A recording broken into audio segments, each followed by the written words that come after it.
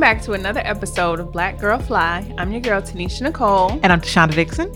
And today we'll be talking about supporting Black businesses. Now more than ever, we're seeing Black Lives Matter movement just now explode across the nation and across the globe. And we're really realizing that it's more important ever to support our own communities. So where do you want to go with this, Tashonda? So I think that there's such a breadth of information or of content that we could cover here. But I think more than anything, this really attention to the deficit or the, I want to say, lesser position of Black people in America has really opened our eyes to so much more. So it started, of course, with police brutality and George Floyd. But more than ever, I think we are now acknowledging all of the discrepancies that are going on for Black people in America. I know most recently I heard a lot about healthcare. Yeah, the maternity, Black maternal health with the young lady who died after a C-section. Yeah, and all of these things, I think it's important to say, all of these things have been problems for a long time, but we've never paid attention. And so one of the things that we talked about in the episode where we really talked about Black Lives Matter is what we can do to help move our community forward. And one of the greatest things that we can do is to support Black businesses. Right. So me being a business owner, I've actually had many encounters, but more than ever, we have to acknowledge how important it is to invest in our own community. Yeah. And I feel like there's so many, or at least now we hear so many excuses or like reasons why it's so hard to support Black businesses. And so I don't know. Let's just talk about some of those reasons and perhaps give some suggestions or some thoughts on how we can, tackle those or like overcome them. Yeah. So I would say that there's tons of reasons. Over the last couple of days, I've actually been doing a lot of learning just about money and about how money flows and what happens. For one, I would tell you that Black people on average have a substantially lesser pie or piece of the pie of the American dollar. If you look at what we make, you will know that most of the wealth comes in small businesses. Small businesses actually make up of like 99% of the businesses that exist in the world. But isn't there like, I want to say like $3 trillion within the Black community? There is.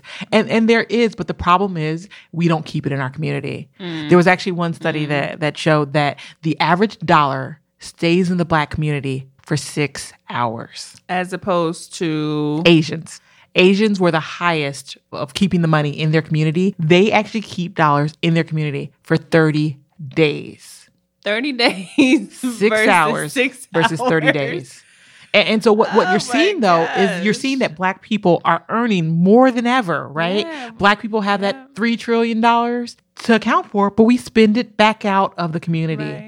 And so with that being said, Black businesses fail more often than any other race. We have more of a capital. We always fail because we don't have enough money to support the business. We don't have a contingency fund. So what you'll see is with COVID and what happened in COVID is more Black businesses failed than any other business. And it's because we didn't have the cash reserves. The cash reserves or the infrastructure, because there was actually free money being passed around in COVID. And because people hadn't, open their bank account. They didn't open a business bank account. They didn't, there wasn't tracking their expenses. Like that was one of the things you had to show, like what were your expenses and what were your revenues? If you can't show that, you haven't been keeping track, you can't get any money. Yeah. And so I would really say that supporting Black business is probably the building block that'll lead to some other initiatives. So the other things that we can do, invest in infrastructure, right? Invest in marketing, invest in a platform. The other thing that we saw is that there was no digital footprint for a lot of Black businesses in this environment. People were not set up for the e-commerce platform that we, were forced to be in. So if you didn't have an online presence, there was no way for you to get your goods to your customers and for your customers and you to were even shut find down. You. Yeah, you were shut down, literally. Yeah. And so what I tell you is that we as a community, we have to acknowledge how important business is in our sustainability. Right. So we all I know a lot of people, there's this huge movement for growing your own fruits and vegetables and being able to sustain yourself in nature. But what about sustaining your community? What about sustaining your financial ability? There's actually tons of research that shows that the average business owner has a higher net worth than an employee. And I think that's an important note because I'm of the mindset and philosophy right now that everyone needs to have a business entity, no matter if you want to be a full-time entrepreneur or not, because there's so many things that you can take advantage of if you have a business, you know. I mean, you do have to be doing some type of business, but reality is most people are having, you know, most people have a side hustle. Most people have something. And we are in a digital age. Yep. You can automate things. Businesses now could take you 30 minutes. Being a supplier on Amazon, although Amazon takes a lot of the money in fully doing your business though, but literally you can drop off supplies with an Amazon distribution center and they do everything else. And the marketing is already done, you know, like it really They do everything else. And you could love your full-time job, but still have this income on the side. And when you do that, it opens up so many, just thinking about the tax implications of having a business and the benefits there. Yeah. Huge. Yeah. And we should do an episode where we go into like the specifics of the tax benefits, but there are so many advantages of being an actual business. Like, you know, for instance, just being able to draw down your income so you're paying less in taxes, like, is a huge benefit. Yep, for your expenses. Yep. Exactly. So, yeah, I think we just really have to think about business differently, but we're specifically talking about Black businesses because, you know, like, we live in Charlotte and I don't know. Do you think it's been hard to support Black businesses or not? Hard to find.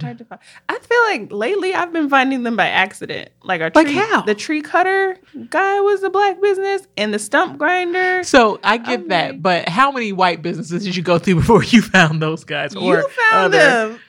Honestly, you found the tree cutter guy. That's because I look for a Black name. Oh, I didn't realize that.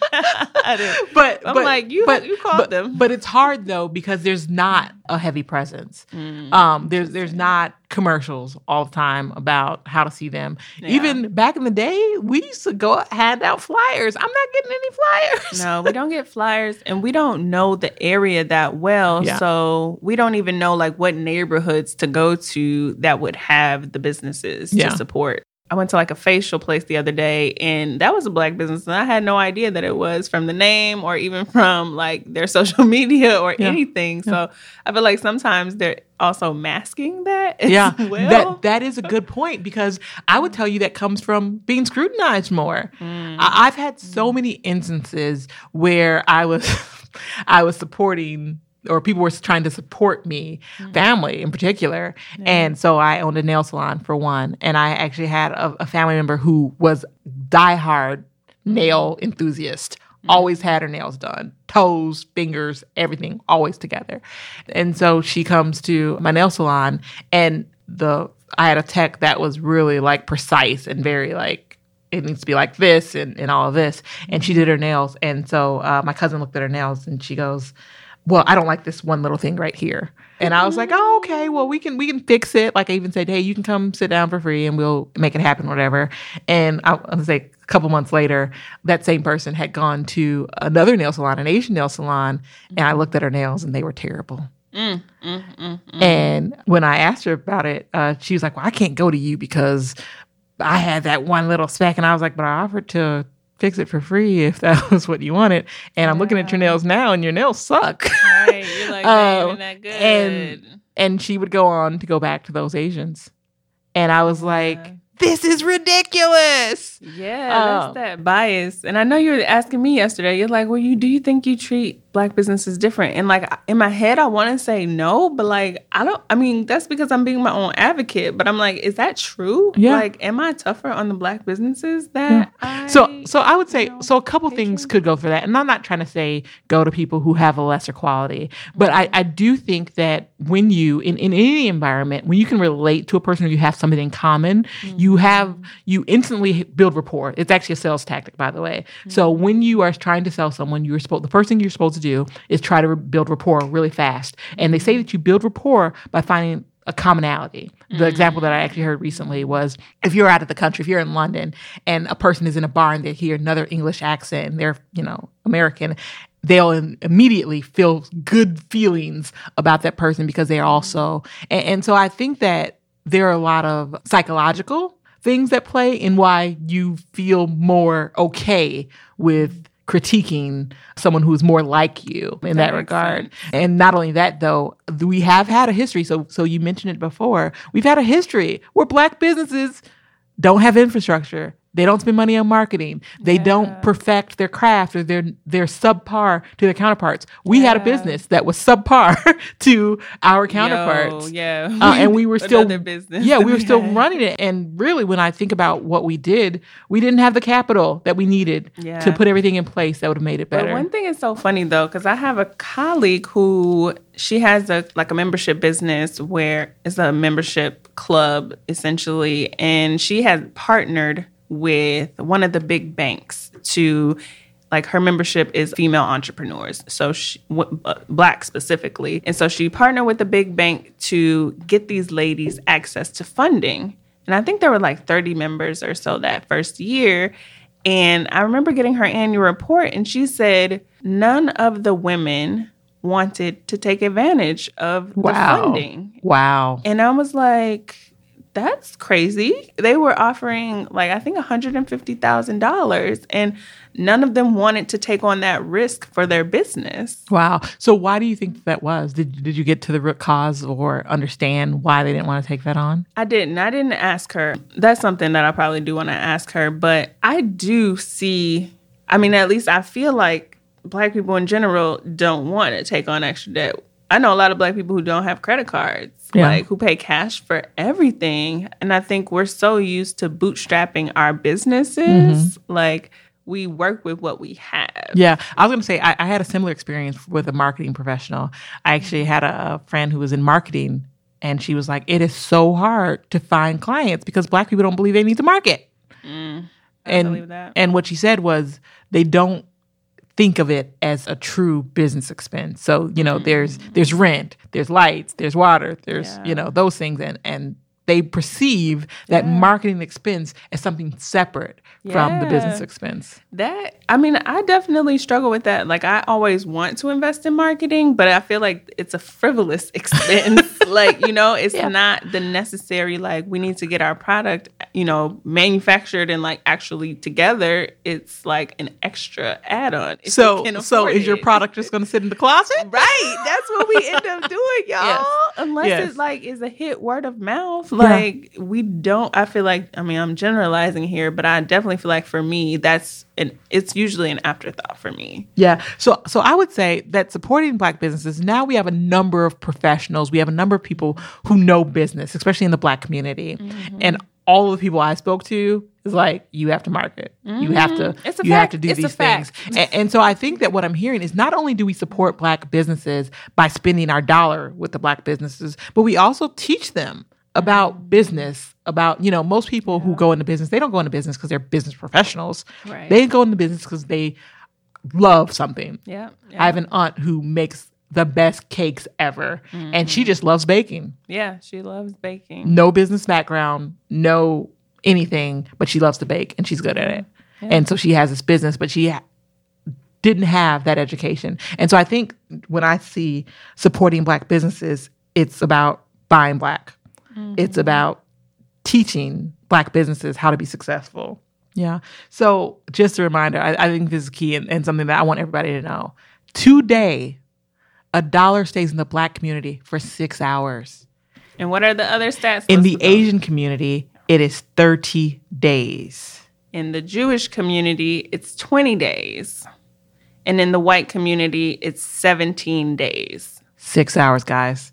We can do better, and we need to do better because what we do with this will really be about how our legacy, how our children's children move forward in community. And you can't do that without the resources, right? You can't do that without the money. And we have the money, y'all. It's clear. We have the money. $3 trillion. Just spend it where it matters. Yeah, definitely.